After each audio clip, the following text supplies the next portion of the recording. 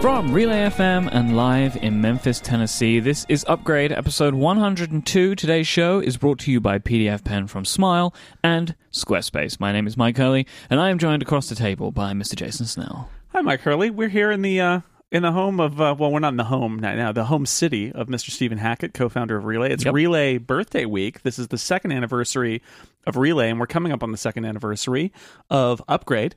Yep. And so it's a little celebration. You guys spend the week here in Memphis, and I crashed the party for a couple of days, which is fun. We've got some blue sky thinking to do this week about the company. You know, we're really kind of. I think we're going to whiteboard it. We're going to work it out. We're going to do some. We're going to do some trust falls. We're going to do some other kind of corporate brainstorming exercises. We're going to build a tower out of popsicle sticks, and then we're going to destroy it. Oh, we've both done stuff like that over the years. Yeah, I know. Corporate Seriously. team building. Absolutely. And Stephen Hackett is our engineer today and not present because he's totally lost his voice. So it's just us. So yeah, it's Relay FM's birthday this week. On the 18th, we turn 2 years old, which is actually probably good for our first piece of follow-up. We've mentioned before the Relay FM membership. The Relay FM members feed is now available. If you are a member, you will have gotten an email about this. And if you sign up in the welcome email, you'll get a link to an RSS feed, which will include a selection of members-only content over the next couple of weeks. So there's some stuff out there. As we speak today, Connected and Bonanza. We have 2 episodes there. And later on this week, we have an absolute barnstormer of a special. Yeah. Where we combined Upgrade and Cortex to do a text adventure. Actually, at the end of the show today, we put a trailer together. Oh, great! I'll play out the episode of a trailer so you can kind of see what you're going to get. If you are a member, you'll get this feed, and when this show comes out, I think we're going to post that one on Thursday. But if you sign up before or after, you'll still get the feed, and you'll be able to get all of them. And trust me, you really, really want the Cortex Upgrade special. Yes, I get to be. That's me. Acting as sort of your referee almost, frustrating you and Gray in your attempts to navigate the Old West. Yep, Jason is the computer, and me and Gray have to work together on the adventure. It's really, really fun. So that will be available. I'll put a trailer at the end of the show so you can kind of get a feel for what that's like. You were on the talk show last week. Yeah, a little follow-out.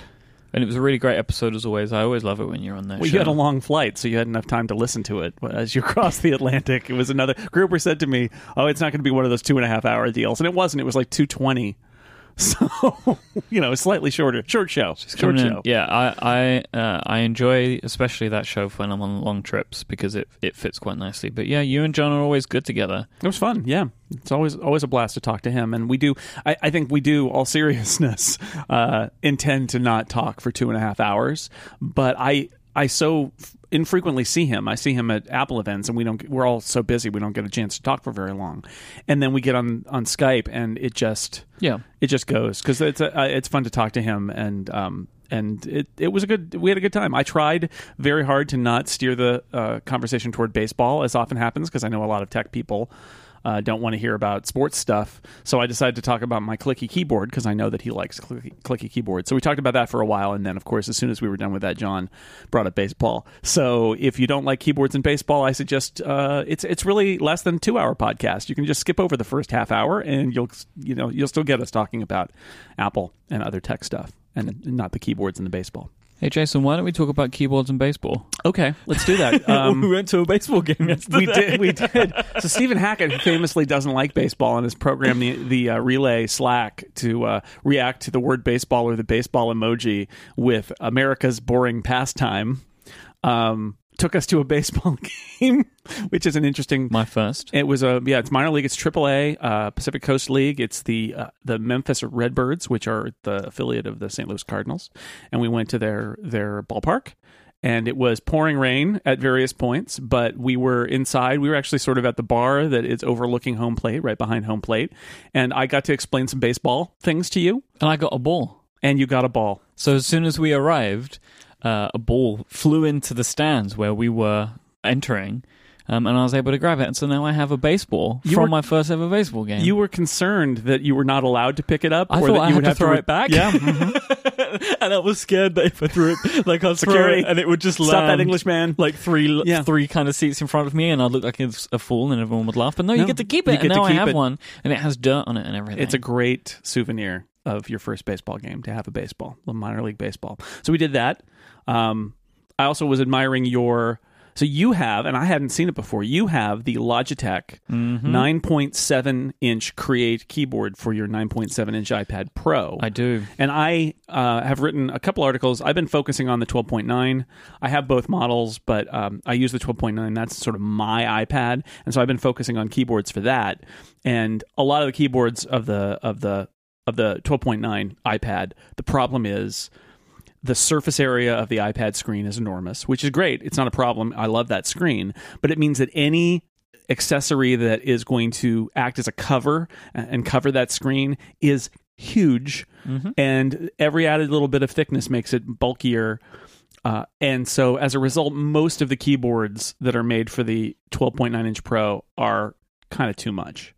And what I found with the Smart Keyboard on the 9.7 is that it was much less bulky. It was a much more attractive product. And then I saw your Logitech keyboard, and I don't like the Logitech Create. I think it's kind of too much for the 12.9. But yours is it's really kind of adorable. It's really great. So when I first got it, and I was talking about it on Connected last week, I was really unsure about it because it adds a lot of thickness and a lot of weight to what is a very portable device. But I have fallen madly in love with it. The keyboard on this thing is a joy to use. The smart keyboards are very practical. Yeah, it's functional. a keyboard that is always attached and it works.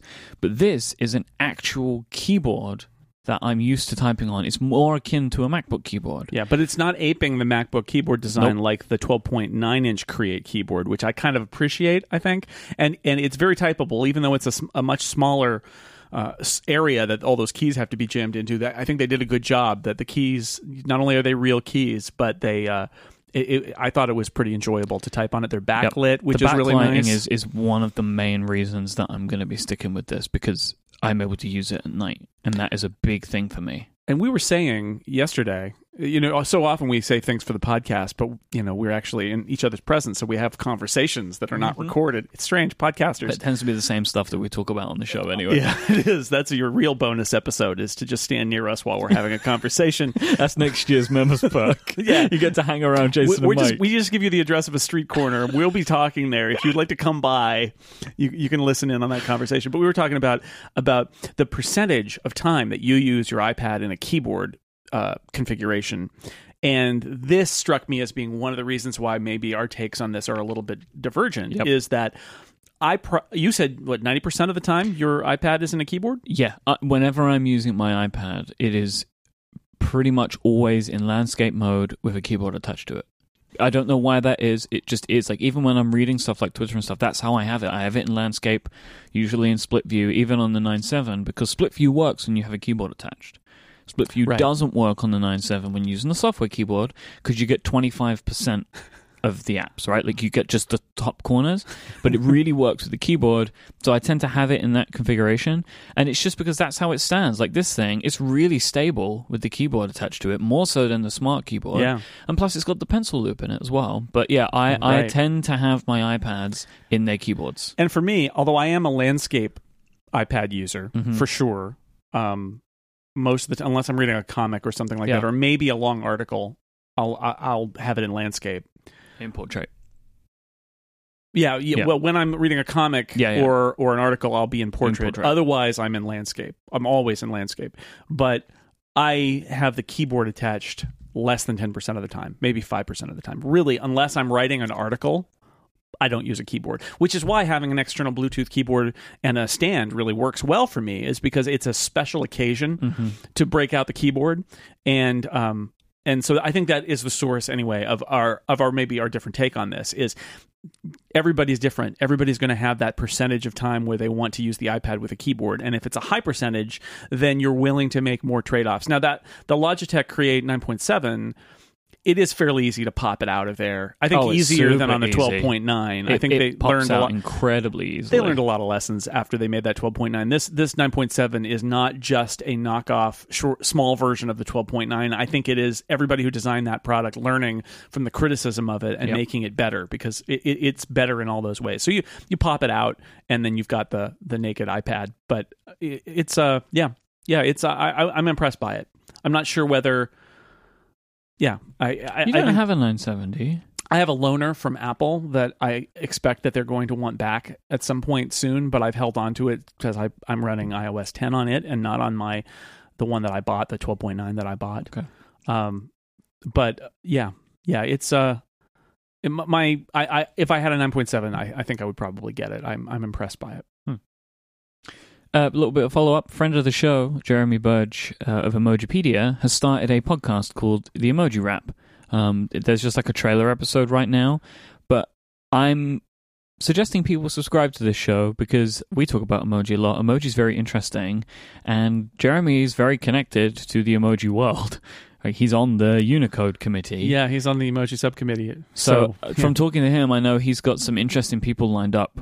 So if you are interested in emoji at all, I recommend subscribing to the Emoji Rap. And of course, you will find a link to that in our show notes. And I'm very excited about it. And the artwork is amazing. It is a microphone in a burrito wrap, which is brilliant. With a smiley face on the microphone. Naturally. So go give it a shot. Jeremy's a great guy.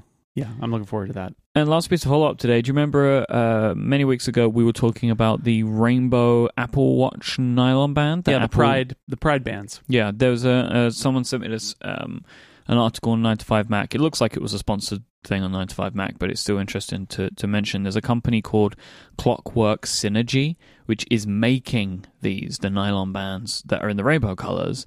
And I wondered, Jason, if you would think about buying something like this. I'm still very hesitant of buying any bands that don't use the lugs from Apple. And from what I could see on their website, it doesn't look like that they have the official lugs. I have a couple of bands that use knockoff watch band lugs, and which is why I wondered if you would be interested in this, because I know you have them. I'm just nervous of it slipping out or something. Yeah, which is also another intrigued. point. Where are the third-party bands made by the Made for iPhone program? There aren't any. Like, Apple has all the specs out.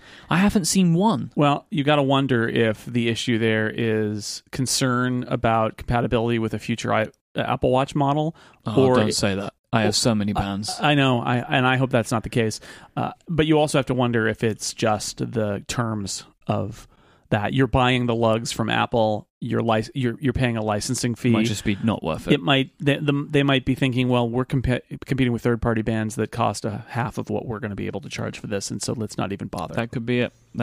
Like, and you think maybe, I don't know, like the Hermes ones might be from that program. Well, Apple, I mean, the high end. I feel like Apple's licensing program is more likely for some kind of high end brand that wants to do its own Apple Watch band and doesn't have a deal directly with Apple. Because I think there is one company, I can't remember the name, but I know I've seen there is a fashion brand which is teasing some, and they look to be the official ones. I can't remember the name off the top of my head, but I'm pretty sure that there is someone doing it, but it's, as you say, a big brand that can charge larger prices. Because that's the value you get is in doing that. Otherwise, you're a third party. You know, what's a third party band otherwise? You're trying to go for undercutting Apple on price, I would think. And I doubt if you're licensing, you're going to be able to do that. Can't do that. So then how do you differentiate from all the Apple stuff? Because by all accounts, all the Apple bands are incredibly high quality. So you're not going to outdo them on quality probably, unless you're some sort of brand that offers a luxury brand experience of some kind. And so I think that's the story, is that it's cheaper and easier for these companies to get knockoff lugs and sell them on eBay for $20 a shot or $15 a shot. And I've got a couple, and they're fine. They're not great. They're not as good quality as Apple, but they're fine. I know lots of people that have them, and they say that they're fine. But I have so many bands and a good choice of them. I'm fine with it, but I'm just a little bit nervous of one day my watch just slipping off my wrist or whatever. Yeah, sure. That's what kind of freaks me out. But it's there if you want it. Maybe you should get it, and you can say what you think of it. It's a fun idea. The six color band. This episode of Upgrade is brought to you by PDF Pen from Smile. I'm very excited about this sponsorship today. I'll tell you why in a minute. I have been using PDF Pen like a madman over the last few weeks.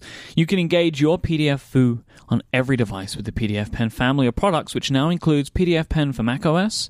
They have, Jason asked me to say macOS. This is in their copy now from Smile. Oh, yeah. We're in the macOS era. We're going... Wait, is that Sierra? macOS Sierra? macOS Sierra. Era. Anyway, PDF Pen macOS Sierra era. PDF Pen for iPad and iPhone and PDF Pen Scan Plus. They all make up together the PDF Pen family of products. PDF Pen for macOS is the ultimate PDF editing tool, giving you total control of your documents. You'll be able to break the scanning, printing, signing, faxing cycle as you're able to go paperless. And when you're on the go, you'll have PDF Pen for iPad and iPhone right there with you, giving you that power whenever you need it, wherever you are. PDF Pen Scan Plus also adds scanning and OCR to your mobile toolkit. Access to OCR when you're away from your desks means that you'll be scanning your receipts with ease, and you'll be very thankful of this come tax time. Many people might know, but I'm going through the house buying process right now, which means lots of documents that need lots of signatures. I have been using PDF Pen on my iPad with the Apple Pencil to do all of this. Like, even this morning, before we came here, I had a document that I needed to sign for my broker, and I just signed it on PDF Pen and emailed it to my girlfriend, and she's going to be able to sign it on her end and then able to send it off back to our broker. It has been absolutely indispensable for me the last couple of weeks. I don't have a printer or a scanner at home. I would have needed to buy them to be able to do all of this without PDF Pen. So this has saved me hundreds of pounds just because I have this app, which just costs just like a few quid. Like, it's absolutely fantastic. PDF Pen for iPad and iPhone is universal. Just one purchase for both devices, and that support for the Apple Pencil, absolutely fantastic. Love it. PDF Pen 8 for macOS adds audio notes and file attachment supports, and it's running fantastically on the Mac OS Sierra beta. Go to smilesoftware.com/upgrade right now to find out more about the PDF Pen family. Couldn't recommend this product enough. Thank you so much to Smile for supporting this show and Relay FM. I use it every single day, because if I'm not using it for the house stuff, I'm using it for contracts and stuff for Relay FM. We had to do blows this. me away. We had to do this. My wife needed to fax something. No way. And it was involving my daughter and her high school athletics activity. Oof. And so it was a report from a doctor. And I said, we can do this digitally. We could take a picture of the document and bring it in and annotate it and then send it back out. And it's like a fax, but it's actually from the 21st century. And it would be clear. You can actually read it. Imagine that. We have another Gurman report. Guys on fire. Yeah. Gurman report. From the Gurman desk. This is all about the MacBook Pro line refresh. So we're going to talk about that. But before, I have a question I'd like to pose for you. So we're coming up on September. We're coming up on the event. We've had iPhone rumors coming out from Gurman. We now have MacBook stuff. Not only is there nothing from him, but I can't recall any credible sources, any credible reports about the Apple Watch 2. Nothing. What's happening here? Do you think that maybe the product is so small production-wise, it's not fully in the chain yet? I think it's possible. I think that they may, if there is an Apple Watch 2, there are a couple of possibilities. One rumor is that there is an Apple Watch 2 design as well as an update to the Apple Watch original. That there might be they'll keep the original around as the sport model with slightly upgraded internals, which is something I've expected all along. I think I might have even talked about this when it was announced a couple years ago, the idea that they might leave the external design the same. Why? Of course they will. Because they're going to have the one that we have right now for sale for cheaper, because that's the Apple way. Right. Every product line has this. Right, so they'll make it a little bit faster maybe. Maybe it has a little bit more memory, but it's basically the same Apple Watch. I don't think they're going to do that. It'll look exactly the same. Yeah, I think it's possible that they'd upgrade the internals a little bit, but nothing substantial, and maybe not even talk about it, but it might be slightly better, slight variation. Well, but if you think that watchOS 3 is fast now, they don't need to do it. That's true. I don't think they're going to do that. So they keep that around as the sport model, and they cut the price, and then they start producing one that's got fancier features at higher price points. I hope that if they do that, though, they don't just have aluminium versions of the Watch 2, like that not just stainless steel, and they also have the aluminium versions, because I personally don't like the stainless steel design for me. So we'll see what they do there. We'll see. So my theories are, one, it is so small or constrained, or they are making an effort based on where they're making it to keep the leaks out of the supply chain, or it may not even be put in production yet, that they're leaving that to later, and it's something that's not going to ship until October or November even, right? I think they really just want to get it out there for the holiday season, which means they could even not ship it until early November, and it would be just fine, I think. And so that's one theory. And my other theory is... And that's not a product that they need to worry about announcing early. Right. For the Osborne effect, right? That's where they kill... Apple Watch 1 sales are trailing off right now anyway in anticipation of it. Speaking of which, I'm going to put a link in the show notes to a Planet Money episode about the Osborne effect. I don't listen to Planet Money, but Adina does, and it was on in the house the other day, and it was absolutely fascinating to hear about Osborne computers and how they kind of just... exploded. It was really, really interesting. So I'm going to put that in there. I'll find it. I'm sure it's around here. But if you don't know what the Osborne effect is, go listen to that. It's very smart. I enjoyed it. So they, my other theory is that the Apple Watch 2 looks so much like the Apple Watch 1 that nobody can tell. That it is literally an internals upgrade, and that it may not look anything different on the outside. Or so close in terms of maybe the metal enclosure, even if it does have GPS, even if it does have a camera, that may be part of the screen housing and not the metal enclosure, so that the places where most of these leaks come from, in terms of like the enclosures, wouldn't see it or wouldn't notice it. It wouldn't shock me, because again, I feel like this brand new product, you got a bunch of early adopters. Maybe Apple doesn't want its next iteration of the Apple Watch to be that different from the one that's out there now. I don't know. I mean, sure, ultimately they want it to be a thinner product. I'm not sure that this is the era yet of the Apple Watch where they can really make it thinner, when they've got so much that they're trying to pack into that technology. I think it's small enough. It's not a thin watch by any stretch of the imagination, but it's small enough that maybe they want to kind of let it ride and just do a smaller upgrade to make it more capable and sell more of them. Because honestly, I don't know. I'm not seeing a huge leap that they could necessarily take with it. I think the software, what we saw with watchOS 3, I think watchOS 3 is the biggest leap for the Apple Watch, honestly. But we'll see. So that's one theory, is that it's so subtle that we may not notice. And the other theory is that it's that they're hiding it away and it's not far enough along that we had any leaks. We'll see. I mean, I don't know. I feel like they're going to do something. I really want to see it just get a little bit thinner. That's mainly all I want. I mean, what a lot of the rumors early on, a little while ago, was about putting a camera in the thing. I still don't understand the value of putting a camera in it. I don't think it would work. But we'll see. Anyway, so the government report about the MacBook Pro refresh: slightly thinner, not tapered, smaller footprint. Slightly thinner. I wanted lots thinner. Yeah. I wanted like towards MacBook thinner. So I talked about this with Gruber and on the talk show last week, and I think the challenge here, I think we all wanted that, right? We wanted the MacBook and the MacBook Air to lead the way for the MacBook Pro, that they are more substantial than those computers, but still thinner, lighter. Always, it's the Apple law, thinner and lighter. And I think the problem is that if you look at the MacBook, it's extreme, but what you're seeing there is cooling problems, power problems. It's so underpowered compared to like state of the art. And it's because of the Quest to have it be thin and light. This is the MacBook Pro. It has to supply a minimum amount of performance.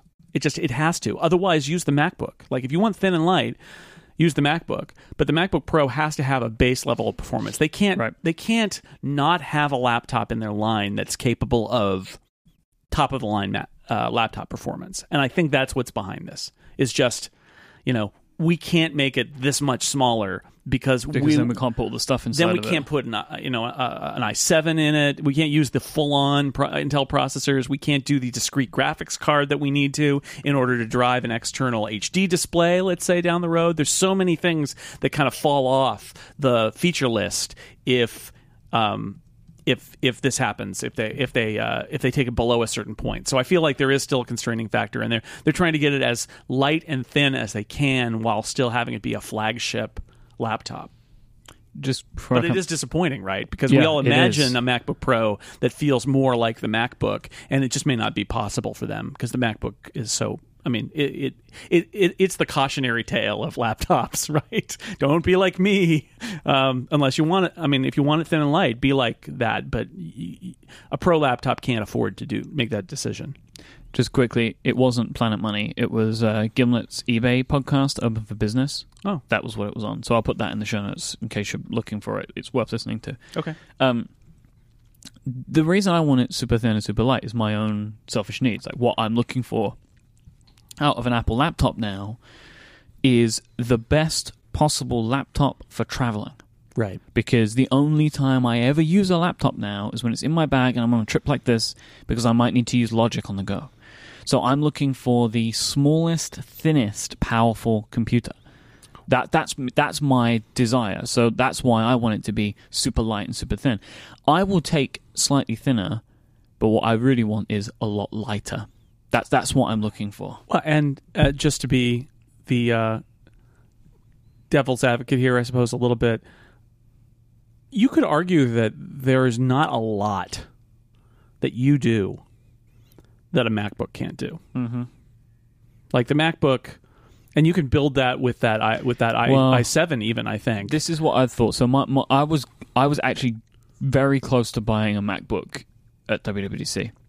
Because Gray was using one, and it was working for him. He was editing. We were looking at it together. Peer pressure is powerful. And I was holding a MacBook Adorable in my hands, and I was going to get it. But I thought to myself, we're so close from the MacBook Pro refresh. Yes. I need to see what that is. Because if it is super light and super thin, or light enough and thin enough, it will still have all the power that I need. So for me personally, I'm just going to see what they do here and then think about my next upgrade. Like, I might not rush into it and just keep the MacBook Pro that I have for a while, but there are some things in this which are interesting to me. And the touchscreen strip for the function keys, I think that could be kind of cool. So this is one of the things why I'm like umming and ahhing about what to do here. So from Gurman's report, the touchscreen strip will present functions on an as-needed basis that fit the current task or application.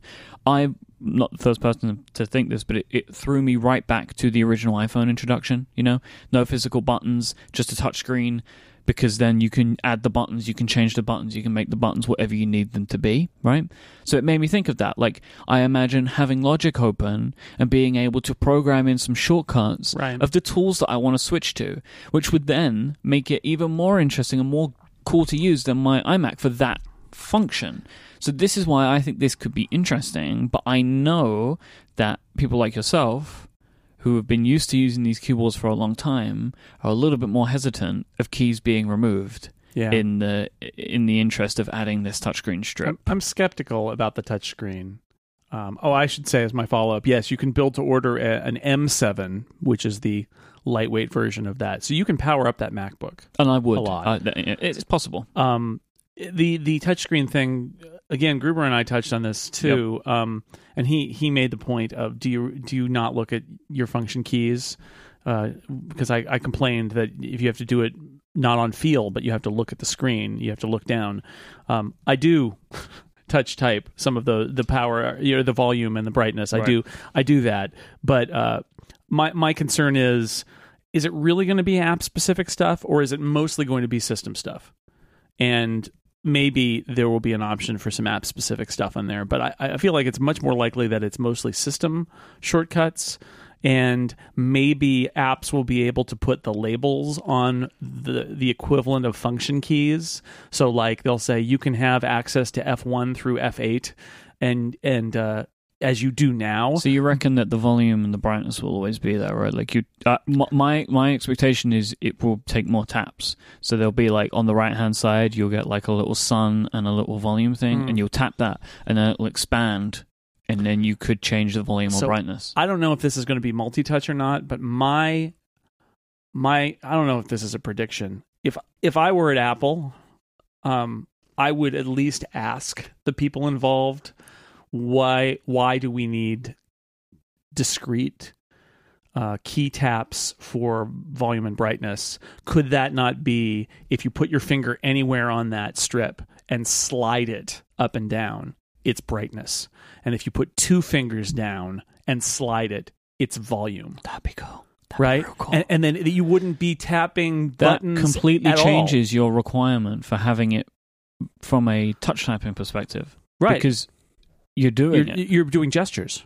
You're doing gestures for the most common controls for a laptop. Gestures in that bar, it may as well have been another company that made it. Because gestures are Apple's thing. Right? So a multi-touch bar where you don't have to, because what I've been saying all along it's really smart about volume and brightness is they're not fundamentally discrete key tap interfaces. We've repurposed keys to do them because we have keys on a keyboard, right? But they're not that. They're all a continuum, right? They all are sliders essentially, and so in the interface you have them as sliders, but on your keyboard you have keys, so you tap the keys. But if they do this, they don't need to be keys anymore. They really can be, imagine as a laptop user, you're sitting in front of your laptop and you want it to be a little brighter or darker, just being able to reach up to that strip and stick your finger down and then just slide until you're comfortable and then let go. It's like that makes so much sense to me. I really like that. So that's what I hope they do is that, and then you don't need brightness and volume controllers on that strip at all because you have a better method of doing it right now. Like that's not like, oh, we've replaced it. That's better. Like that's just a better way of doing this. Or alternately, you say if you slide on, if it's not multi-touch, you slide the finger on the right side and it's volume, and on the left side it's brightness or something like that. But something that's gestural and not like tap tap tap tap on this touch screen. Oh, I'd like that. And then my other theory is that how do you make this thing not a feature that only affects MacBook Pro 2016 models? Is maybe the easy way is to just say, look, app developers, put your shortcuts on F1 through F8, and then here's an API to do custom labels. And on this model, the custom labels will show. And you get to name what F3 is. And put a little icon there. And put a little icon and all of that stuff. And on all the other systems, it's F3. It's just right there. Thing is, though, the MacBook Pro, if you're a Mac developer, that's got to be where the majority of your audience is anyway. Yeah, but it'll take years for... Yeah, I agree. But like a new API, and a new framework to work just with that bar that only works on the MacBook Pro, I don't think that's a bad decision. Like, if you're a developer, because there have got to be so many... Like, do you have the basic level, which is what you just said? Like, you map the keys and you put little icons in. But then there's also a, press and hold and drag. And there's another level you can move to if you want to. Yeah, it depends. Because it would upset me if they put this bar in and all it did was just replace the keys. Yeah, I agree. Like, I want it to, with this idea of the brightness and volume, I want that sort of stuff, in Logic, right? That it can control some kind of volume or some kind of slider or, And that would sell you potentially on buying a MacBook Pro, which is one of the ideas here. And if it took off, maybe they would put that in all their other products, too. I hope that this would come, and it would be crazy if it didn't, to a keyboard, a new Magic Keyboard would have one of these in them. Sure. And it would be mega expensive, like $250 or something they would charge for it. But it would be really cool. I would go so far as to say I feel like this thing will be a failure if it doesn't extend to the rest of the Mac product line. Like Force Touch or the Force Touch trackpad. Yeah, you got to put it everywhere. You got to make it available everywhere. If the Force Touch trackpad didn't come to the trackpad, like the Magic trackpad, right, Force Touch would have been a failure, because if you don't bring it to that external product, it means it didn't work well enough in the laptop. Right. So I would argue that it doesn't work anywhere, as an extension. But the technology is good, right? That you can create this thing where it clicks, but that's effectively all it does for me. And I don't know anyone that's using it differently. All it is congratulations, you removed the need for a spring. Yeah. That's effectively all they did, because I don't know anyone, I'm sure people will contact me, please do if you do it, that uses the Force Touch trackpad gestures for anything. You've got all the stuff to seek in a video, but it's not used. But it's cool technology, and if what they did was it helped them make the laptops thinner, then great, you succeeded. But as a new gesture interface, the Force Touch stuff I don't think has really taken off in any way. But the idea of it, the technology works. So that's what I'm saying. Even if people don't really super adopt it, if it comes to the keyboard, you know, the technology worked, and even from a base level, everyone's happy with it. But we'll see. Should we move on to some other things that this MacBook Pro is rumored to have? Sure. More powerful graphics chips. This is a line that I cannot get my head around in Gurman's article. For expert users such as video gamers. I can't get my head around what this means. Like, for one thing, like that the sentence just doesn't make any sense to me. Like, expert users such as video gamers, I don't think that those two terms are interchangeable. Like, gamers are not expert users of computers, and expert users aren't necessarily gamers. But why are they pointing out the graphics chips work for games? This is not a thing on the Mac. Like, Mac gaming, there are lots and lots of hurdles. The biggest hurdle being that Apple have kind of terrible chips for games. Yeah. I don't know why they would be promoting this as a thing, right? Like, why they're talking about this to Gurman, because they will talk about it on stage, I expect. And I can't understand why they're doing this in the MacBook Pro line.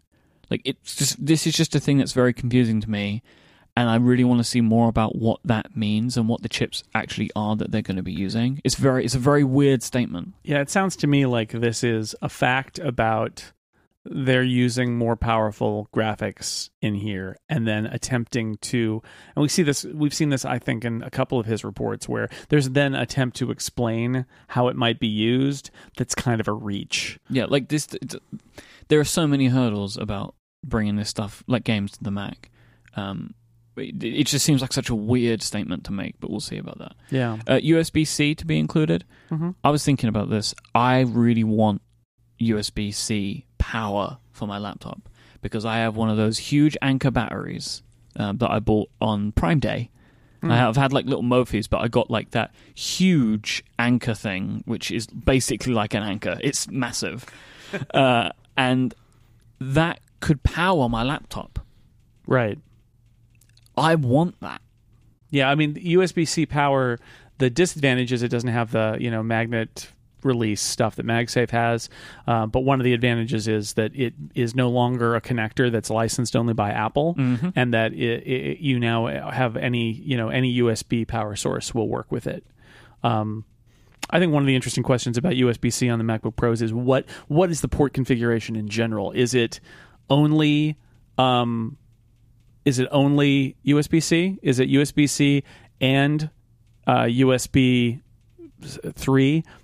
Is there Thunderbolt, and is it USB-C or is it Thunderbolt 3 USB-C? There are a lot of questions about this because we're in a port transition now, and I think the question is this one of those MacBook Pro releases, whenever it comes, that is a rip the Band-Aid off release where all the legacy ports just go away and you need adapters, or is it more, which I think would probably be the wisest path, is more of a transitional form where they've got some traditional USB on there and they've got the new USB. If they go USB-C only on the MacBook Pro, that would be crazy. Yeah, well, there would be howls of protest, which is probably why they're not, because Pros have lots of USB things that they need to connect. This should be half the way through, right? So instead of having two regular USB things, you have one USB, one USB-C, right? So you're like slowly moving towards the USB-C standard. And there's plenty of room for ports on the side of that thing. Yeah. So, Yeah, I mean, you could have... even if they gave me like one USB, two USB-C, don't take it away, help move me along this line, but removing all of the existing I/O for this would be Although if you crazy. want USB-C power, you're going to need more than one USB-C port. Yes. Which is what, like two on the side, like two USB-C on one side, one USB on the other, SD card, headphone jack. Well, and who knows? And there's a question about video, right? Because right now video comes out as mini DisplayPort, which is also Thunderbolt.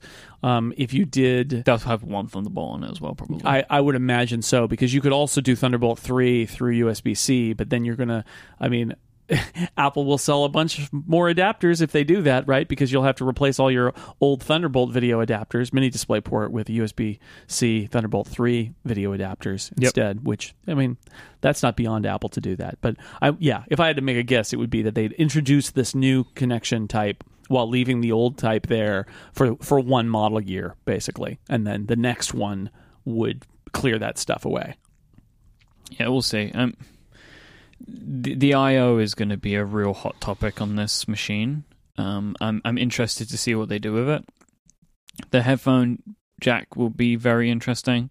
I think if they remove it from the iPhone, they would probably take it off the MacBook just for the sake of it. But I don't know. I hope that they don't, because of what I do. Mm-hmm. I don't want there to not be a headphone port on this, because audio is my life. Right? Well, I think MacBook Pro. You've got the argument that they've got space for a headphone jack. Yeah, and Pros need latency-free, not re-encoded audio out if they're a video or audio editor. So on a Pro, I feel like these are the last devices that Apple would make that would lose their headphone jack. Because I hope you're right. There's too many reasons why Pros need wired audio. Yep. This is my realization. Is one, I use headphones every day, but I don't use wired headphones on my iPhone every day. In fact, I very rarely do these days, but I use wired headphones every day on my Mac. So I'm very attached to wired headphones, but not on my iPhone so much as on my Mac. My Mac is where it's important. Touch ID, excellent. Please, sure. It'd be, there aren't a lot of reasons why you'd need it on a Mac as much as an iPhone, but just for me, 1Password on my Mac. I hate typing the password in now. Yeah, I feel like it's unlocking your Mac and doing Apple Pay and doing 1Password and things like that, and having the ability to do that without. I think this stuff is starting to migrate to Apple Watches and to iPhones connected to your Mac. But that's also a hack, because your Mac is incapable of doing it itself. So this would be a start down that path. All of that stuff in Sierra is the fallback for when they implement Touch ID. Mm-hmm. So they implement Touch ID, and that is in Sierra. We just don't see it yet. And then everybody that doesn't have the new MacBook Pro, which is the only model with a Touch ID in, they can do all of this new stuff by using the old devices. I think this is a really smart way of Apple doing this, like announcing the base level security stuff first, get people working to these new APIs, so then as soon as the Touch ID is there, it works immediately for everyone. It's a interesting way of staging up to that, when they usually do the reverse.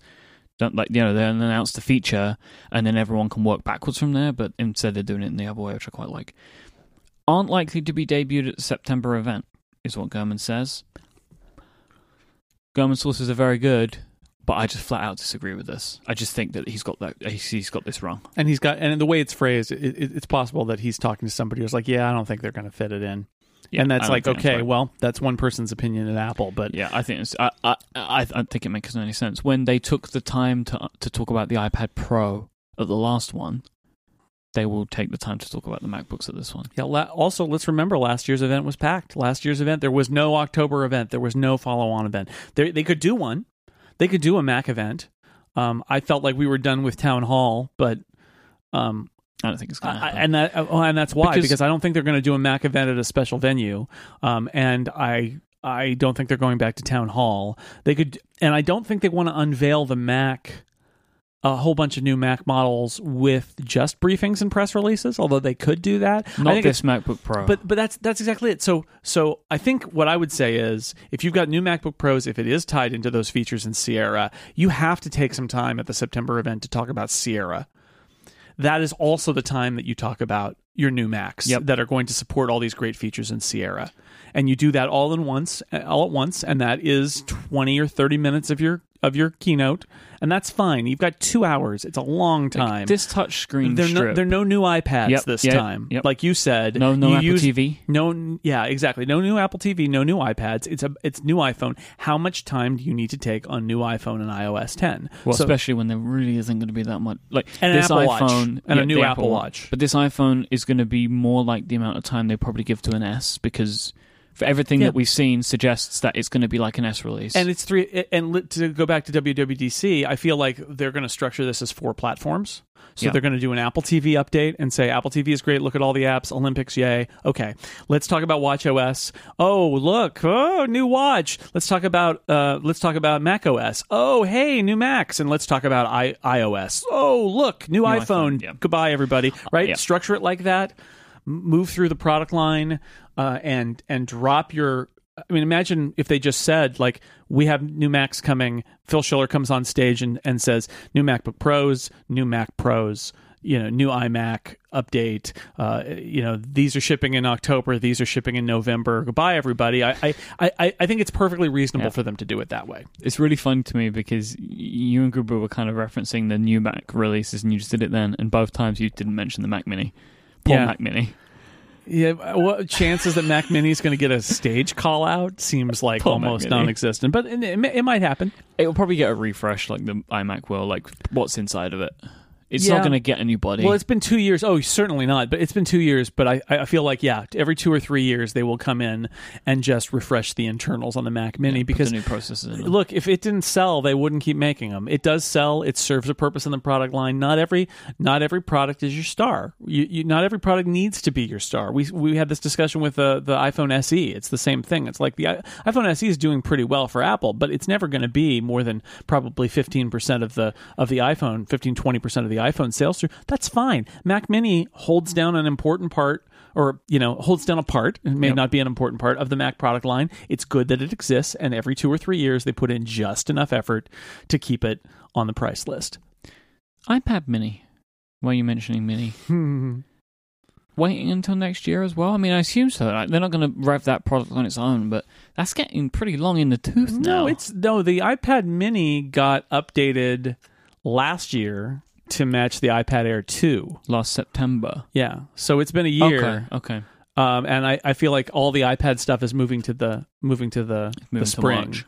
And so if that's the case, then I feel like same thing. I feel like the iPad Mini is still going to kick around. It's got uses. I know people who love the Mini because they are, like I used to be, somebody who, before I went to the other extreme of the iPad line, the iPad Mini I loved because it was small. It was super pocketable. I still know people who feel that way.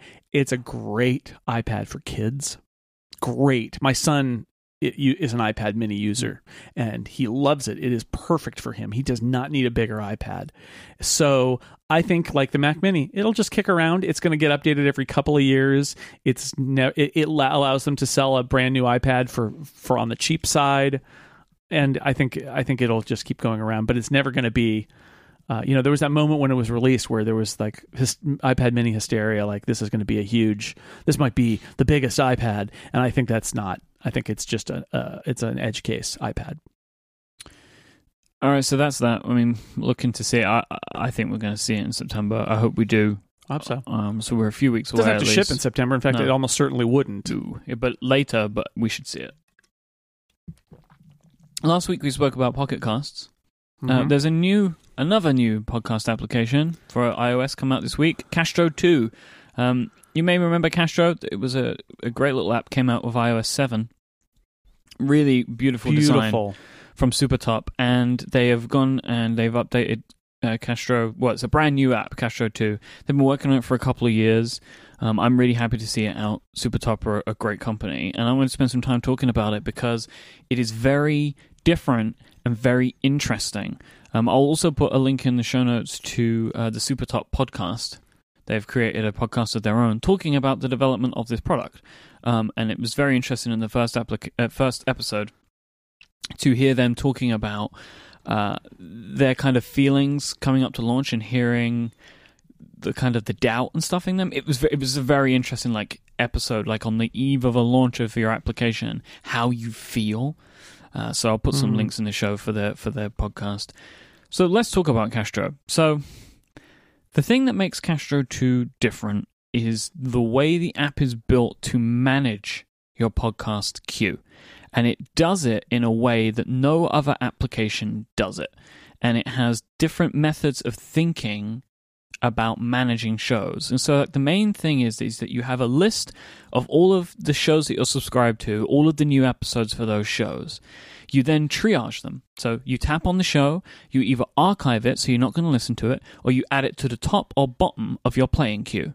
That's how it works. So you effectively see all of your shows, you triage them, don't want to listen to this one, want to listen to this one next, I'll listen to this one later, and you just go through them all and decide what you want to do with every new show. And what this does is it's really good for people that have lots of shows that they subscribe to, And it's also really good for if you have a show that sometimes you might be interested in depending on the topic. So you can subscribe to it. It doesn't fill up your playing queue, but now you can choose if you want to listen to that episode or not. This is exactly how I am managing my podcasts right now in Overcast. I subscribe to fundamentally massively more shows than I could ever listen to, but I pick and choose depending on topic for some shows. There are some shows I listen to every week. In Overcast, I have them bump up to the top of my list with the playlist preferences, and then the rest of them I'll pick and choose depending on what I want to listen to. But this is an application that is built around that. And as someone who looks at podcasts in the way that I do, Castro has been built for me. And I have to say, this is easily the very best way that I have seen for managing a large podcast queue. And it's now like my favorite paradigm for how you deal with this stuff. And I've got to say, like, just fundamentally, no matter what else we say, huge hats off to Supertop for coming up with something new. Podcast apps have been the same for 10 years, and they have worked out a new way to manage that queue, which... and it was a thing that I didn't know I needed or wanted this until they showed it to me. And that's when design is great. Well, and I'm somebody who uses Overcast with a single playlist. Same. That's how I do it. And that's my queue. Mm-hmm. And, Marco Arment, who does Overcast, had a nice tweet this week where it was like applauding this app because it does something new. Mm-hmm. And that he really appreciates, as somebody who obviously sweats the details of podcast apps and has thought about this a lot. This was, I like that he was applauding a competitor, but he's absolutely right to do it because they are coming from, like you said, it's good design. They're coming at it from a very opinionated point of view. They have a point of view. This is an app with a point of view, which is, it's not a podcast app. It's a podcast app for managing your listening queue.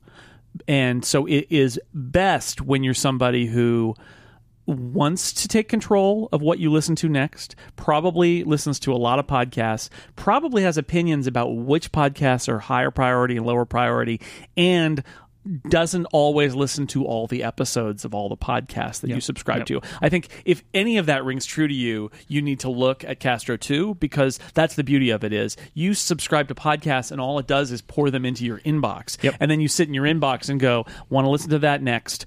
I want to listen to that eventually. I don't want to listen to that. I don't want to listen to that. And you triage that inbox and you clear out the inbox. And at that point, your queue is filled up, and it's filled up the way that you set it to be filled, which is the high priority ones are going to play next, the lower priority ones are at the bottom of the list, and the ones you archive, they never go in your list, which is one of the things about Overcast that does bother me, is that sometimes I end up doing pruning in the playlist because it adds every episode of a podcast, and I'm like, I don't want to listen to that one. I don't want, because there is nothing wrong. I say this about The Incomparable all the time. There is nothing wrong with not listening to every episode of a podcast. People do it. Some people will listen to every episode from the beginning and will then re-listen, and those people, we love those people. But some podcasts, you don't feel that way about. And you're like, you want to pick and choose, and Castor's really good at letting you pick and choose. There are different types of shows. Like, if someone listens to Upgrade, it's weird. It would be weird for me if they pick and choose what episodes to listen to, right? Because it is one kind of singular topic we talk about, which tends to be Apple-focused technology. So it runs through. But with The Incomparable, if you don't like a movie or like have no interest, I've never seen it, then you pick and choose from. You know what I mean? In fact, that's by design. Incomparable by design almost is a pick and choose podcast, because I didn't want to do one podcast about one topic. I wanted it to jump all over the place. As a result, when people are apologetic, when they say, I don't listen to every episode of it's like, no, unless you're me, I'm not surprised, right? I pick what I'm interested in. I expect everybody else to pick and choose and be like, yeah, this is about comics. I don't care about that. I'm not going to listen to that one. Oh, this one's about Star Wars. I want to listen to that. It's the difference of topic-focused shows and news-focused shows. Yeah, but anyway, exactly. We're digging in the weeds again. Exactly. Or there are interview shows that I'll listen to, the interviews with people that I'm interested in. So when I was doing Inquisitive, that was so true. People would just, if you had no interest in a person, then you just didn't listen to their episode. Like, I used to get that all the time, and it's one of the problems of doing a show like that. It's difficult because you don't actually know who's listening. You see the numbers, but the numbers aren't accurate. Anyway, So we're digging in. So some of my issues with Castro, it doesn't support chapters, which people do like. It doesn't have a now playing screen per se with like show art and controls. The show art is like kind of sequestered to the bottom right in the little now playing bar. Yeah, there's a little little bar. bar. When you tap it, it just gives you playback stuff. Yeah, and it's got an animation of a waveform that's not a real waveform, and it doesn't make sense because the waves keep traveling from the right, which is the end of the podcast, to the left. And I get what they're trying to do there, but it's like an infinite fake waveform that the goes. idea is it's like it's easy to seek, so you can tap and drag to seek through the show. I mean, that's why they do it that way. I get that, but the animation is showing something that's not real. It's showing it because it's the. Not to, again, we're down in the weeds here, but like the left side is the start of the podcast and the right side is the end of the podcast. But the waves keep streaming off the right edge of the podcast like they're coming from I don't even know where, from beyond the end of the podcast, which just as a metaphor doesn't work for me. I think that's a mistake, and the fact that they're fake waves and the fact that there's beautiful show art that you can't see, and instead the sleep timer and the 1x 2x, they're given too much prominence in the app. Like there's no need to see those sliders so much. Yeah. You're saying it has a point of view, which I really agree with. Castro 2 has a point of view. This is one of the points of view that I don't agree with. I just disagree with it, which is fine. I mean, that's why they make more than one flavor of ice cream, right? Is that you can it kind of has two big points of view, which is how you manage your shows, and then the idea of the now playing screen, and which is essentially that it's not important. It's too difficult to get to show notes for my liking. Right, you can get to them. You have to tap like twice, and I get their argument that on the lock screen you see the show art and the controls, and that honestly, and they just use the lock screen. You don't need. I don't think people need to see this. If the show art's not changing, which they don't seem to support because they don't support chapters. Right. I don't know. I like it. You don't need to see the show art every single week. It makes me happy to see the show art and know which show I'm listening to, and it's a reminder. And sometimes they change the art. Enough and I of that it. in the bottom right, like just seeing the tiny little icon. I recognize it. But my feeling is that the description and all the show notes take too many taps to get to. Yeah, that's true. And then the other thing that I'll just say is their increased speed algorithm. I don't know whether they put any work into it or if they're just using core audio, but it sounds like they're just using core audio, which means even at every speed that's not 1x, there are artifacts. It sounds weird, and so they have no silence trimming like Overcast. They have no like Pocket Cast, no strip silence, not strip silence, smart speed. Yeah, and nor are they making, as far as I can tell, an effort to really smooth out the sound when you're playing it higher than 1x, and no volume boosting. And I was listening to the Super Top podcast in Castro, and it wasn't loud enough. Like the levels were too quiet on the show, and I'm used to now Overcast and Pocket Casts. They have audio boosting, which that's actually really good because audio leveling is difficult to do. Lots of people get it right, lots of people get it wrong, and it's nice when an application can kind of just give it a kick up and help you, especially because really the iPhone doesn't go that loud. Like the maximum volume of the iPhone is sometimes not loud enough. Yeah. And applications that help boost the audio is good. So there's a couple of things. So for me, the inability to have it sound good at a higher than 1x speed isn't the deal breaker. That makes me not want to use this app. That's not my deal breaker, funnily enough. And I think that is the deal breaker for so many people, is that it doesn't have any smart speed stuff. I could let that go. So looking at Pocket Cast and Overcast, for me, they're similar enough that it wasn't, like in my mind, why would I have switched? Like Pocket Cast is very nice and I like it a lot and it's great for cross-platform. But there wasn't a one feature that it has that Overcast doesn't have, and vice versa. So for me, it was just like wherever you fall in that is fine. And if it's like, what is your preferred design, effectively? Yeah. Castro has the feature. It has the feature that makes me want to move, which is the way that you do this stuff, right? So it makes me want to switch because I love their main thinking about how you manage your podcast queue. But it doesn't have an iPad app. That is my deal breaker. There is no iPad application, and I am an outlier here in that these days I am mostly streaming shows, and I'm mostly listening on my iPads because I'm at home when I'm listening to my podcasts the most. And the iPads have such fantastic speakers. I prefer to listen on those than on my iPhone.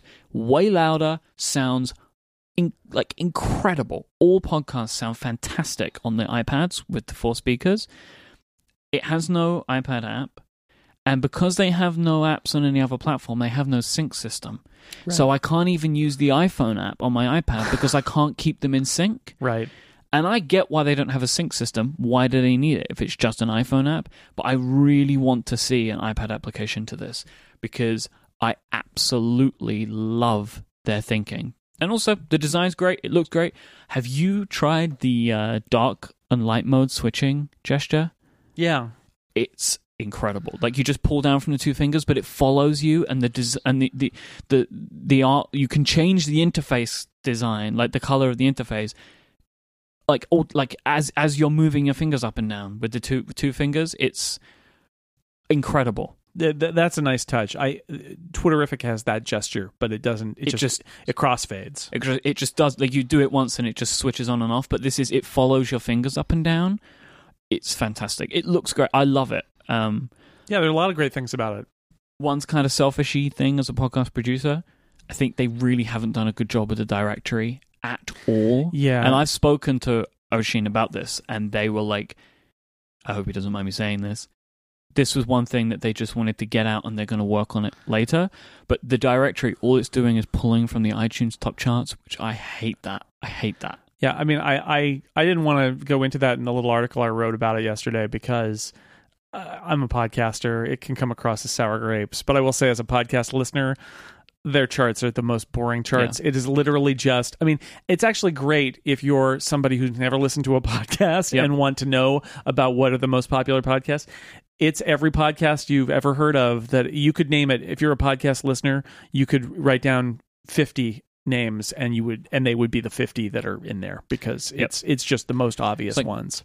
Overcast does a really good job, like with the social recommendations and stuff like that. Pocket Casts do a incredible job with their curated. They have someone who picks the stuff. I know, and right? Puts it in there and highlights it. I think that they do a better. In my opinion, Pocket Cast does a better job than Apple does. I feel like there's something, and I think Apple won't do this because Apple would feel like they're making or breaking. You know, that one of the reasons Apple takes a light touch with a lot of things we do. We were talking about this last night that on Not a Podcast in life, not available on iTunes. Yeah, only for members if you find us in the corner. Like, Apple is so... With Apple Music, Apple is making these great decisions about like what music to highlight and building playlists and things like that, and they do such a good job at that. And yet on the App Store, they're afraid to play favorites and have a point of view. And as a result, App Store features and recommendations are kind of boring. And I actually kind of wish they had more of a point of view, like Apple Music does. And with podcasts, I feel like it's the same way. It's like they feel they're so powerful that they don't want to play favorites too much. They have features and stuff like that. I feel like there's an opportunity for someone somehow to do something with podcasts. Probably needs to be in association with an app, because I've thought about doing this and I don't have the time to do it. But I wonder if there's somebody who could do a really good pick list and a custom playlist of podcast episodes. And some people have tried it on blogs and stuff like that, but I wonder if there's something there, because curated podcasting and curated podcast episodes is something that is going to happen and kind of needs to happen. But it would it's really just not there work yet. for Castro, because they do a better job than any app that I've seen of adding one episode of one show. Right. So like you can search in the list, and when you go in on the directory, see, they have all the underpinnings of a great directory, just the face of it is not good. Right. Because if you click into a show, you can view every episode. They show the first one and the last one. You can expand them, look at them all, and then add that one individual show to your queue list at the top or bottom. But you don't then subscribe to the show. You just get that one episode. Exactly. Like Marco does this with Overcast, but you end up with that show always living. Yeah, it's like a little phantom show that you're not subscribed to, but it lives in the list. That. I agree with you. So one of the reasons I knew this was happening is when I did my export to to Castro, I was subscribed to a bunch of just like, what is this? It's because I added that one time. episode. Yeah. So imagine something that's kind of like the Castro inbox that is somebody's opinionated, and have multiple ones of these available, somebody's opinionated list of podcast episodes that they think are worth listening to. Because as well, and then you graze through that and go, yes, it could really work with all the stuff that Castro's doing. Because when you start, you star an episode, you have a Hall of Fame, basically. In the application, there is here are all the episodes you've starred. Right? So like Marco does this with the recommend. I would love to see all of the shows I've ever recommended. And another thing I like in Castro is they have a history. So you can click the history and see every show you ever listened to. Again, it's like all this stuff is like, they have built the underpinnings of what I think, if they continue going down this road, they're able to go cross-platform eventually. I know this stuff is hard to do. It's hard. It's They could be, I think, sitting on the best app.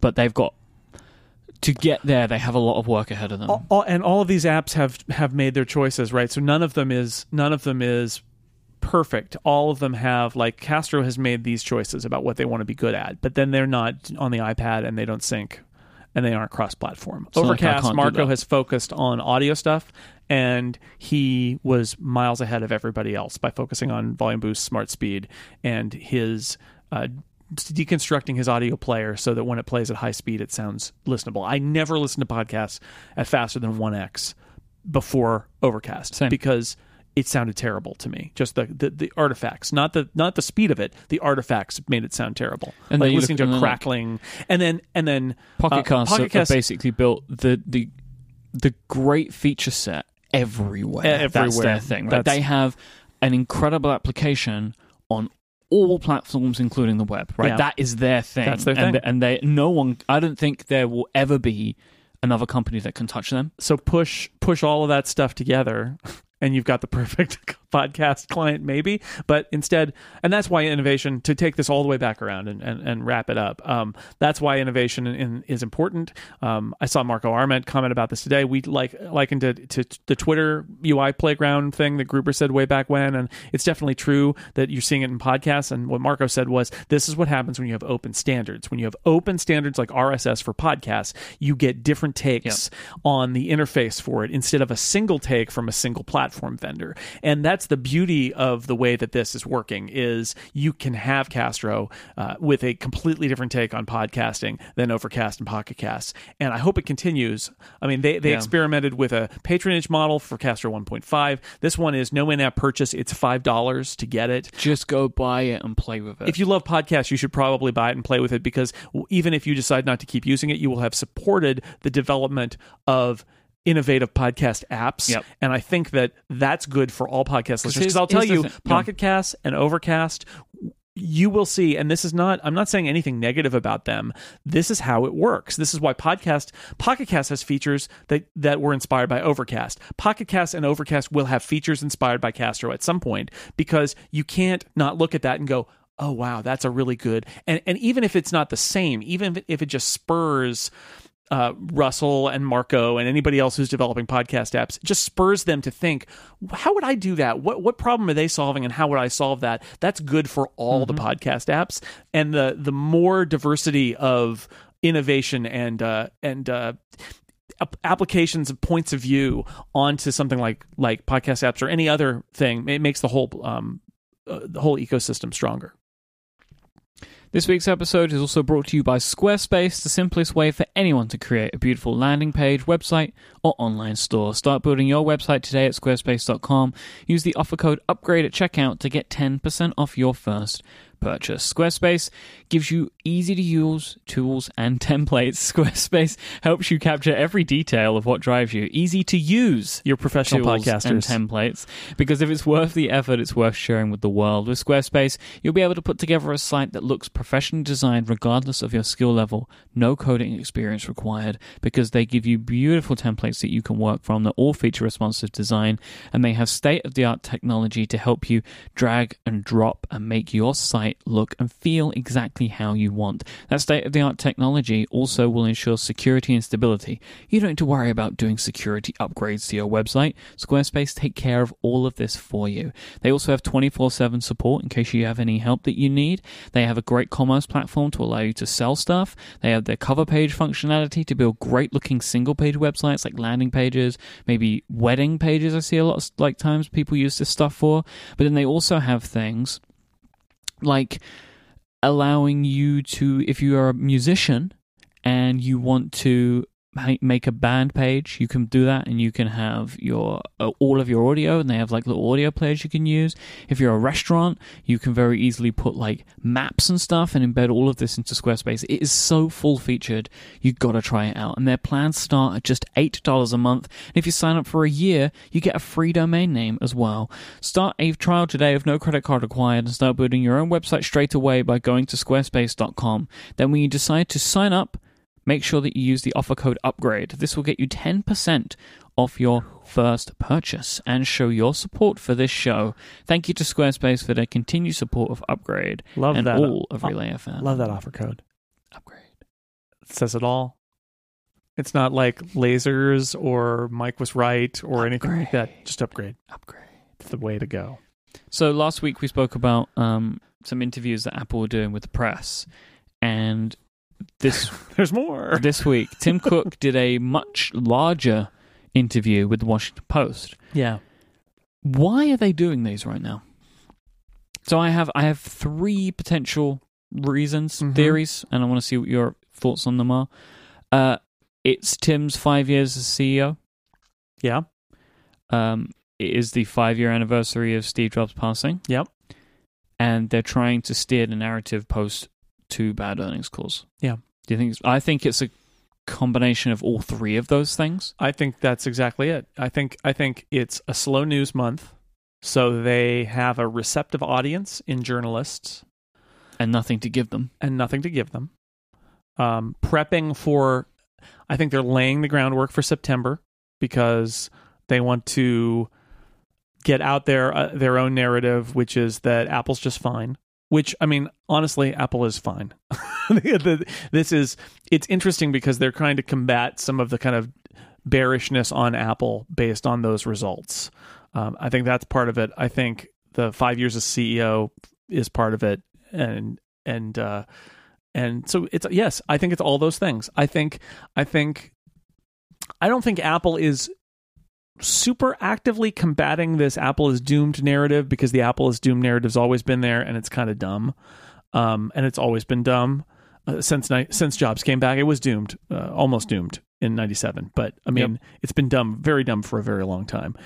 So I think it's all of those things. I think this is also Steve Dowling, the new head of PR at Apple, trying new stuff. Like trying different stuff. This is something that if you're viewing this from a Katie Cotton perspective, not to get all insidery on you, but Katie Cotton was the head of all PR and marketing, or all PR and communications, working directly for Steve. I think not even working for Phil. And if she was working for Phil, she was still working directly for Steve. Let's be honest. That's my understanding, is that Katie really worked closely with Steve. So Steve Dowling is now in charge. And who was ahead of corporate PR, which was more like handling Steve Jobs and other executives, and not the product PR. And he and Natalie Karras, who was the head of product PR, both vied to get this job. And Steve Dowling got it. Natalie Karras left, went to Twitter. She's now left Twitter. She's now on a vacation in Italy, which is good career move there too, honestly. Like take some time. Go to Italy. That's beautiful. So Steve Dowling is now in charge, and I don't know, you're in charge of something like Apple PR, and you've watched how it worked under Katie and with Steve Jobs, and now you've got Tim and an opening, a feeling of let's try different things, let's be different, we can grow and change, and you want to make your own mark. And we've seen it in how Apple does events. I mean, in so many different ways, Apple has thrown away their old rule book for dealing with the public and the press. So why not this stuff, right? So I think if you were, to bring it back around, if you were looking at this under the Katie Cotton playbook, you would be like, oh, geez, what are they? All of this is super tactical. They are very specifically addressing certain things. Maybe they're trying to exact revenge on certain news organizations that they're not going to give this to. I mean, you could come up with a whole list of things that Apple used to do. I don't know if any of those are really accurate. I think this is let's keep ourselves in the public eye. We've got a quiet month to make some noise about how great we are. We do want to offset some of the feelings about Apple that are negative. Although, again, I think that was much more true after the previous quarterly earnings and not this most recent one, because the stock actually did okay. I think the narrative isn't as brutal for Apple as it was 3 months ago, where people looked at that one report and the stock result and freaked out. So I don't know. Yeah, I think it's a combination of all those things. I'm much less interested in the Kremlinology of this than just in the fact that we got in the Washington Post story, we got some interesting bits from Tim. I mean, he's super on message. And yet, between this and the Fast Company story, I mean, there was good stuff. I think this Washington Post story was a better read than the. There was the more Fast Company information story. in this one. The Fast Company story was more like a little story that was being told. Fast Company story was like it too much, a better story for people who don't know a lot about Apple and wanted to get sort of some reassurance about, like, Apple's fine. Here's what it's like at Apple. Isn't this cool? Washington Post story which is funny because Fast Company is a business publication. You'd expect that these would be reversed, and the Washington Post would be the one. When I said reversed, Mike and I both did a little hand gesture of flipping our fingers opposite direction. Yep. It probably happens all the time, but we can't see it when we're not in person. Washington Post story is much more nitty gritty with tidbits about what Apple's doing than the Fast Company story was. So it's that Fast Company was more of a gloss, and this is, I mean, down to the point where she's got like 4 or 5 paragraphs, and then it's just like here's the Q&A. And it just drops into a Q&A of like, here's what Tim Cook said. Pure like information. Yeah. Right. So there isn't really anything new here, but it's interesting to hear Tim's words on something. It's all the color, the details. Yep. That's where it gets interesting, because all of this, because they're never going to say anything secret, right? All of this is about what they're emphasizing, what the details are, and how we can read that to make us understand what they're thinking. Like, there was a bunch of stuff about tax reform, which I found fascinating because Apple is in such a unique and weird position when it comes to taxes. They appear to be, and they say they are following the laws, but the laws are fundamentally weird and broken. Yeah, and they don't deny that, which I think is an interesting take. When Cook testified before Congress, he said as much, and I think that's a really interesting take that Apple has. Yeah, like, we're taking advantage of the legal loopholes that you have allowed to be created because of the bad corporation tax rules in America, and you should probably fix them. So, I mean, we'll bring our money back, and that's part of their argument is we pay billions of dollars in taxes. I think they said we're the largest taxpayer in the United States, which doesn't. I mean, that's logical because they make the most money, right? But it's like, there is a feeling like the big companies and rich people often are the ones who are best equipped to avoid paying tax, and then everybody else pays the tax. But Apple's saying no, we pay the tax.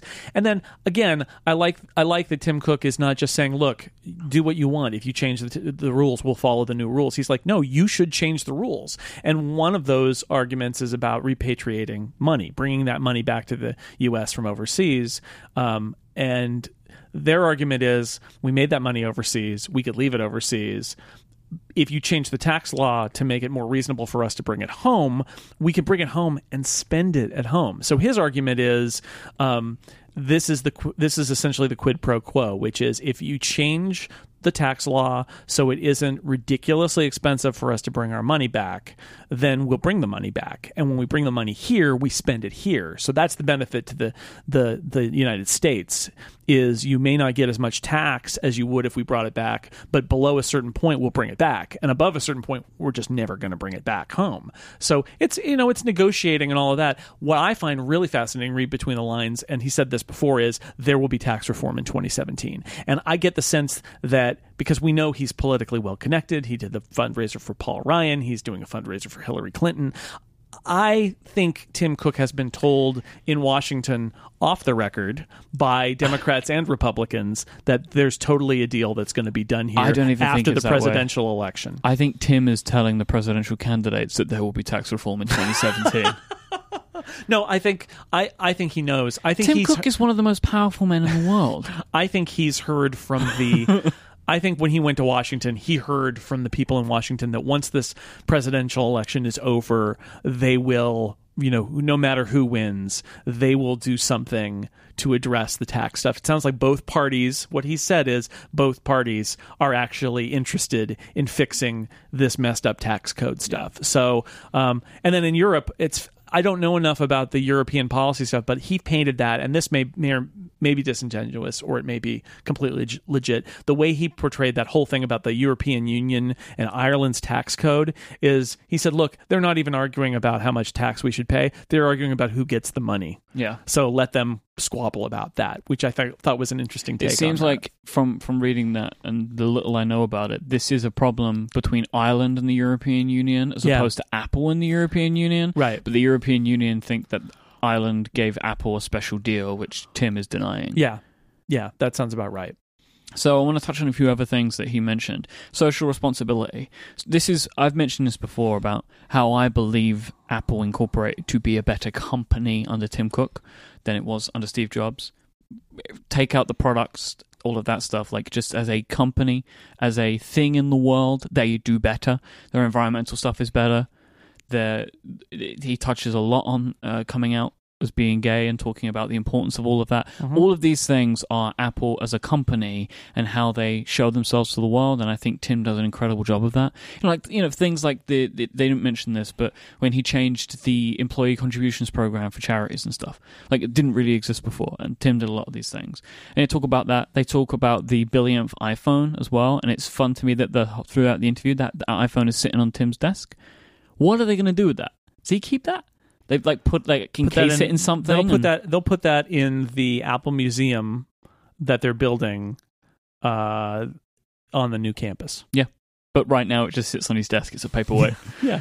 I want to, and now I have like a bunch of quotes that I want to read because I just think they're interesting. Okay. So on earnings, we got $60 billion in revenue, and they said you can't grow any more from this. Well, last year we were $230 billion, and yes, we're coming down some this year. Every year isn't an up. I've heard it all before. In today's products, we have services, which over the last 12 months grew about $4 billion to over $23 billion. Next year, we said it's going to be a Fortune 100 company. So there's a couple of things here. I don't recall those numbers, $4 billion, $23 billion, kind of putting them in that context is really interesting. And I just love the quote of every year is an up, I've heard this all before. How candid he is and kind of just flippant is very interesting to me. That is a confident CEO in the future of his company. That it goes up and down. But the thing was, we went up for longer than anybody else has. Now we're just going to be in the up and down period. And I can get on board with that. Right? If he's thinking that way, it's now they're running like any company does, but they've established that their kind of regular position is monstrously higher than anybody else's. Right. They've got to that now, and now they're going to go up and down a bit. And it's repositioning as they're not an exponential growth company anymore. They were for 5 years or now 4 they're years, a regular and company. now they're a regular company that's growing and they're not. I think part of this, and maybe one of the messages that they're trying to sell now in terms of the narrative is, look, as we know, as anyone who reads the Mackalope knows, people have been saying that Apple is one step away from doom for a decade now. Yep. It's always, those people always, they never understood Apple. They've never understood Apple's customers. Now there are more Apple customers than ever before. They don't understand them. They figure at some point everybody's going to wake up from their days and they're going to stop buying Apple products. And finally Apple will be exposed as a company that makes no product that anyone actually wants or needs. Those people are deluded, but they have been continually deluded for decades, and they will continue to be. So when Apple sales go down, in their mind, it fits the narrative that they want to believe more than any other, which is they will continue to go down until Apple is gone, because Apple doesn't make sense to them, and they don't know why anyone would buy their products. Now, what Apple's doing here is the counter narrative, which is, yeah, we're not going down. In fact, we're still going up. We just, we're down over last year, but the trend is positive and we're fine. Yep. And the truth is, that's where we are. Is Apple's going to continue to have huge profits and okay growth, but the smartphone exponential growth period is over. And that's okay. And so in some ways, they just want they want to just send the message, things are good. We're steady, we steadied the ship. Things are fine. Yeah, we went down from last year, but things are fine. Because the one narrative out there that I think they just want to combat is the Apple's going down. Like, Apple going down from last year is the start of a crash. And I think nobody legitimately believes that other than these kind of nutty people on the side who, but still, I think it's worth saying, because it's very easy for somebody not educated in Apple's business or this industry to hear something like that and think, oh, I hear Apple's really having problems. Yeah. And they're not. They're not having problems. They're making billions and billions and billions of dollars every quarter. They could subsist on their cash hoard alone for a decade or two at their current rate of spend. So it's fine. On the iPad Pro, what we saw in this past quarter is that about half of the people who are buying one are using it at work. We have an enormous opportunity in enterprise. That is a repositioning of the iPad. Yeah. In a very interesting way. They've been talking up their IBM relationship and the Fortune 500 relationship. Yep. I think what features? I think is it repositioning, or is it that it's the only good news they've got? I don't know. I mean, I feel like if you feel that this product is working in the enterprise, what do you add to this product to make it work better in the enterprise? That's true. In terms of prioritizing where you take the product, I think that's absolutely true. And I wonder what that's going to look like over the next couple of years. I think that they've made because in that Gurman report as well, apparently Apple Research have nailed that it's a 3-year cycle now. That's new information. Yeah, that was new. So that coupled with this, I wonder where that takes the iPad. Well, I think it's good news for anybody who uses the iPad to get work done, because even if we're not in enterprise, I feel like people like us who use the iPad to get work done, more features that help business productivity on the iPad is good for you and me and anybody else who's like us. So that's I mean, as it should be. And I know he's always talking up his Fortune 500 and that's his world, man, and IBM and all of those things. He even mentioned it, like when he said about writing his op-ed about coming out. And he said, I wanted to put it in a business publication because that's what I know. Yeah. And I love that. Because it was a kind of... Where was it in... Was it... It was Bloomberg. Business Week. Weird place to put it. But it's like, for him, it's like, that's me. Well, he wanted the context of, I'm a businessman first. Yeah. It was kind of cool. I like that whole section where he's talking about getting advice. He talks about where he gets advice from people. And he's talking about, like, calling other CEOs, calling previous presidents. It's like, I just wonder how those calls go. Because he doesn't even really know some of these people. It's like, hi, I'm CEO. You're CEO. Can we talk about Congress, please?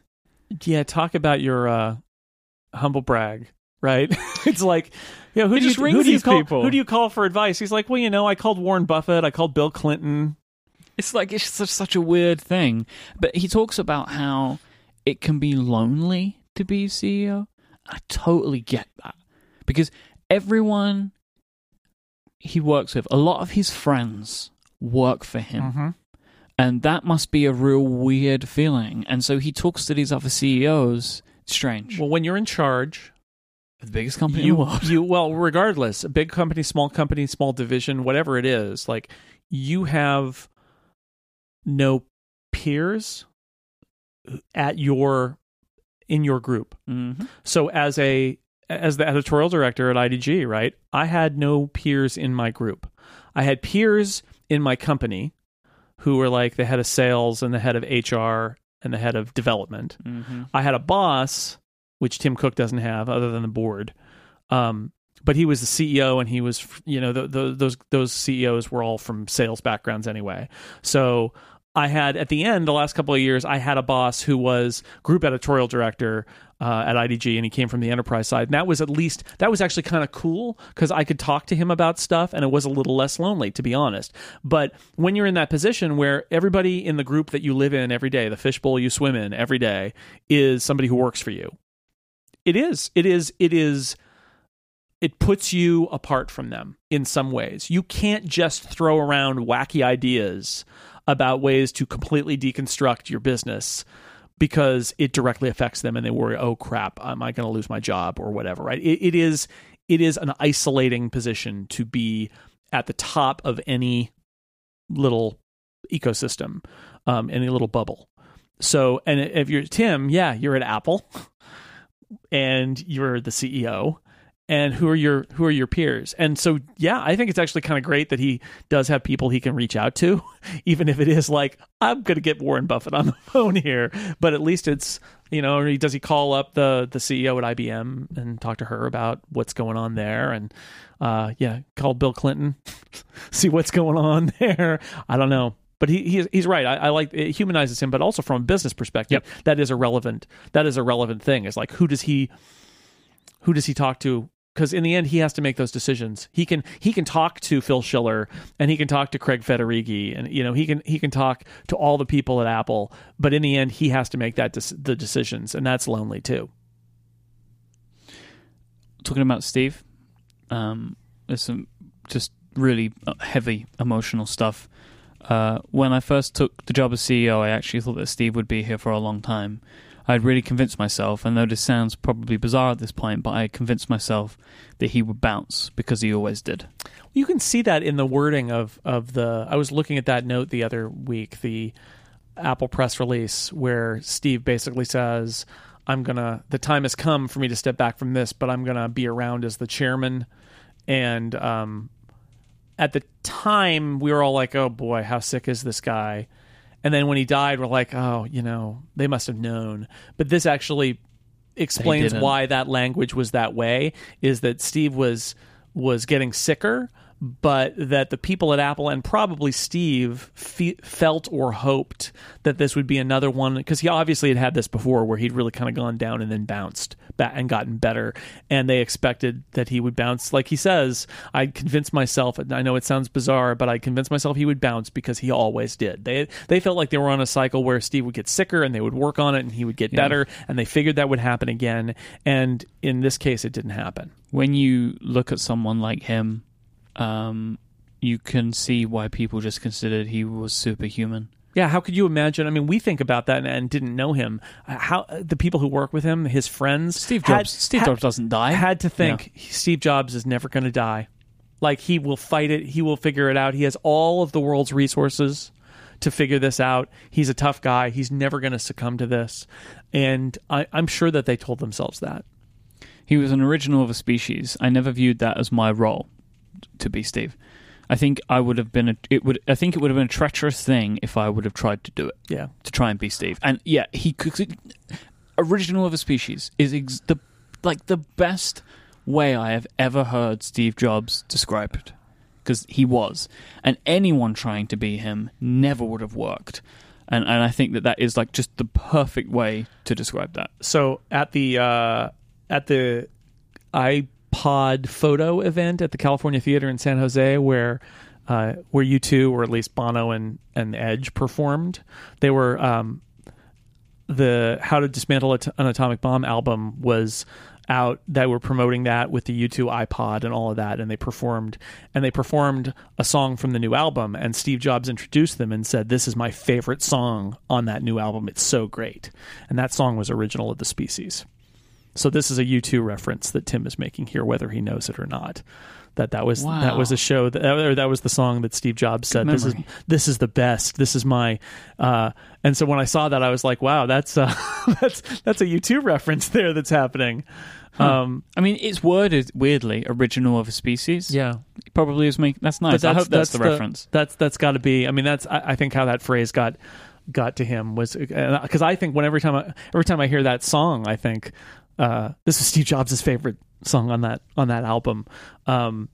But yeah, I love the self-awareness of Tim Cook here, because get to that point, you're exalted, you're going to become the CEO of Apple. I suppose it's possible that you could go on an ego trip and think, I'm going to try to be Steve Jobs. And it takes some discipline to recognize that you're not that guy and you're never going to be that guy and you need to do something different. And, Tim, that's why Tim Cook was the right selection to be CEO, is that he knew he couldn't be Steve. And who's going to follow Steve? It needs to be somebody who's not like Steve, right? Yep. If anybody, Scott Forstall, who seemed to fancy himself like a mini Steve, whether it's somebody from the outside, an Elon Musk kind of character, right? People or Larry Ellison, people who are like sort of like Steve Jobs in a way. Nobody's like Steve Jobs, but sort of like Steve Jobs. Exactly the wrong person to lead Apple after Steve Jobs. Just go the other way. Get somebody like Tim, who knows he's not Steve, who's going to surround himself with people to support him and do the other parts of the job that he can't do. It was a good thing, and I'm glad to. It's nice to see the color we get from him here about how he knew that couldn't be his role. Last thing I want to touch on, the FBI. There were just a bunch of quotes in here coming directly from Tim. Yeah, which were okay. I'll read them. Could we create a tool to unlock the phone? After a few days, we had determined yes, we could. Determined. No, they did it in a few days, right? Like, that's what he's saying. Then the question was, ethically, should we? We thought, that depends on whether we could contain it or not. Other people were involved in this too. Deep security experts and so forth. And it was apparent from those discussions that we couldn't be assured. It became clear that the trade-off, so to speak, was essentially putting hundreds of millions of people at risk for a phone that may or may not have anything on it. This is my favorite line. There are 200 plus other countries in the world. 0 of them had ever asked this. Wow. Yeah. What an indictment of the FBI. Yeah. That's I mean, it's not anything that they haven't argued before, but you're hearing it here in his own words when things have cooled down a little bit. Cutting words, right? Like, he can just... Tim Cook has a way of just, like, cutting straight to the core with what he says. Yeah, it's like the FBI thought that, unlike any other country in the world, the FBI thought that it was their right to demand that Apple engineer software to break its own security. And he also said, what you didn't quote there is it probably didn't have anything on it, and in fact we knew that it was extremely unlikely based on what else we knew that it had anything on it. That what else because I said about the partners, like whether or not it had anything on it, but what else we knew? They may have known. They may have known. It may be that they knew more that isn't widely known. My guess is that it's more that they knew that there was another iPhone that was the personal iPhone that had been wiped, and that this one was a different model that they hadn't seen backup in a while. And I think they probably looked at the iCloud backup as well, and they were skeptical that it had anything in it. That they knew that this was a phone that was not used because they were using their personal phone for all of their. My take on it is stuff. They'd worked with the FBI already to analyze an iCloud backup that was like a week old. Yeah, and they knew that it was extremely unlikely that anything new was added within a week of that device, which is why it wasn't needed to be there. But just like unpopular opinion as not an American, you're saying about like the FBI feeling that they can just demand this. That is the view that the rest of the world has on America. Like that the American kind of idea with this stuff is just that you can ask and get anything. Yeah, like from a political level, and like this is showing that like the American law enforcement agency believed they could just ask for this and be given it. Mm-hmm. And I think, thankfully, Apple said no. Because we've touched on this a million times, but that affects me in the United Kingdom when it shouldn't. Everybody. Right? It has nothing to do with me. It's not my country. So yeah, I'm really pleased that they went the way that they did. But yeah, fantastic interview. Really great insight and information coming from the man himself. I think they did a really, really good job of it. Right, we've been running along. Should we do a couple of quick Ask Upgrades before we finish out today's live and in-person episode? Reed asked, what do you do with your iPhone or Apple boxes? Do you keep them? Reed recently moved and had to get rid of some of them. I got rid of a bunch of mine a little while ago, and I opened a cupboard a couple of days ago and found all my old iPhone boxes in it. Like, I got rid of a bunch of other product boxes. When we move, I'm probably going to throw them out. But I have every single box of iPhone all the way through. I save the ones where I have them, especially the ones that are Apple. Anything I've got that's an Apple loaner, I have to keep those boxes around, and then I ship them back to Apple in the box. The ones that are mine, I keep them until I get rid of the phone, and then I usually get rid of them, or I've had them for a year or two. Special ones I've saved, like I saved the original iPod box. I've got that. But most of them I just sort of keep I keep it for a little while, and then when I've decided that it's sort of been ridiculously long, then I get rid of them. It's more clutter. I don't really want more clutter in my life, and I find the hardware much more compelling than the box. So I know people who save the boxes forever. I know people who compulsively save all their product boxes because they often will resell them after a year or two, and they want to do it in the original box because they feel it gives the product more value to sell it that way. We also know people that will collect 13 different colors of iMac, which you can see behind me. I can see right behind you now. Yeah, I just don't have... Honestly, my house isn't very big. I live in the San Francisco Bay Area. I have a very small house with not a lot of storage space, and I'm not interested in renting a storage locker to keep Apple product boxes in. So generally, they don't last very long. And Nate asked, we get lots of flavors of this question. I'm not sure I'm a Pro user, but I need a new iPad. Should I go for a 9.7-inch iPad Pro or hold out for the iPad Mini 5? And he says 128 gigabyte or bust. If you want 128 gigabyte, I don't know if you're ever going to get that in the Mini. Not ever. I don't think you're going to get that in the Mini for a while. Yeah. My feeling is the iPad Mini 5 won't come out until next year, as we touched on this earlier. Yeah. I don't think it's going to get stuff like True Tone. Maybe spring 2018, honestly, until there's an iPad Mini. I think that if you want an iPad right now, you should probably get the 9.7-inch iPad Pro. I agree. Because it looks so good. The screen is so good. I'm looking at it right now in this room, and I can tell that the True Tone is doing what it does, and the screen looks so good. So I would recommend that. Yeah, I think so. Right, that wraps up this week's episode. As we mentioned, the show will play out this week with our trailer for our members episode. If you're not already a member, go to relay.fm/membership, and you can sign up, and you can become a Relay FM member, and you'll get all of our special member content that's coming out over August and probably into early September, because we have a lot of it to do, including the Cortex upgrade. Doesn't matter what membership level you choose, doesn't matter what shows or show you support, you'll still get the feed. You can choose anything. You can support everything. You can support upgrade. You can support anything you want. You can support Clockwise. It doesn't matter. You'll get the feed and you'll get all the shows. So go check that out. If you want to find our show notes for this week, you can go to relay.fm/upgrade/102. Thanks again to our sponsors, Smile and Squarespace. If you want to find Jason online, it's at sixcolors.com. And he's at JSnell, JSNELL on Twitter. I am at iMyke, IMYKE. And we'll be back next week. Check out the other stuff we've got going on this week. We've got Connected later on in the week, Relay FM Q&A, stuff like that. So happy birthday to us. Are we going to high five? We're going to high five it now. out. Thanks for listening, everyone. We'll be back next time. Bye, everybody. I mean, my instinct is to just kill him. And we have all 6 bullets. Mike wins. You have died. Game over.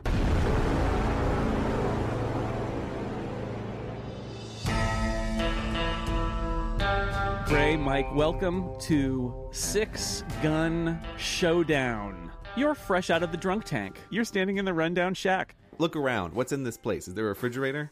You are in the Old West. I don't know what a refrigerator is. You see a broken bottle on the floor, a hook, a burlap sack you use as a bed.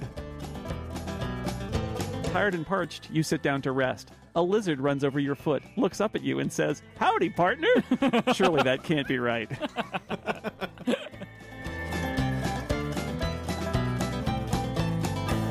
Blackjack is faster on the draw and hurls his knife into your chest. You have died. Yep. Would you like to load the game? Excellent. Yep.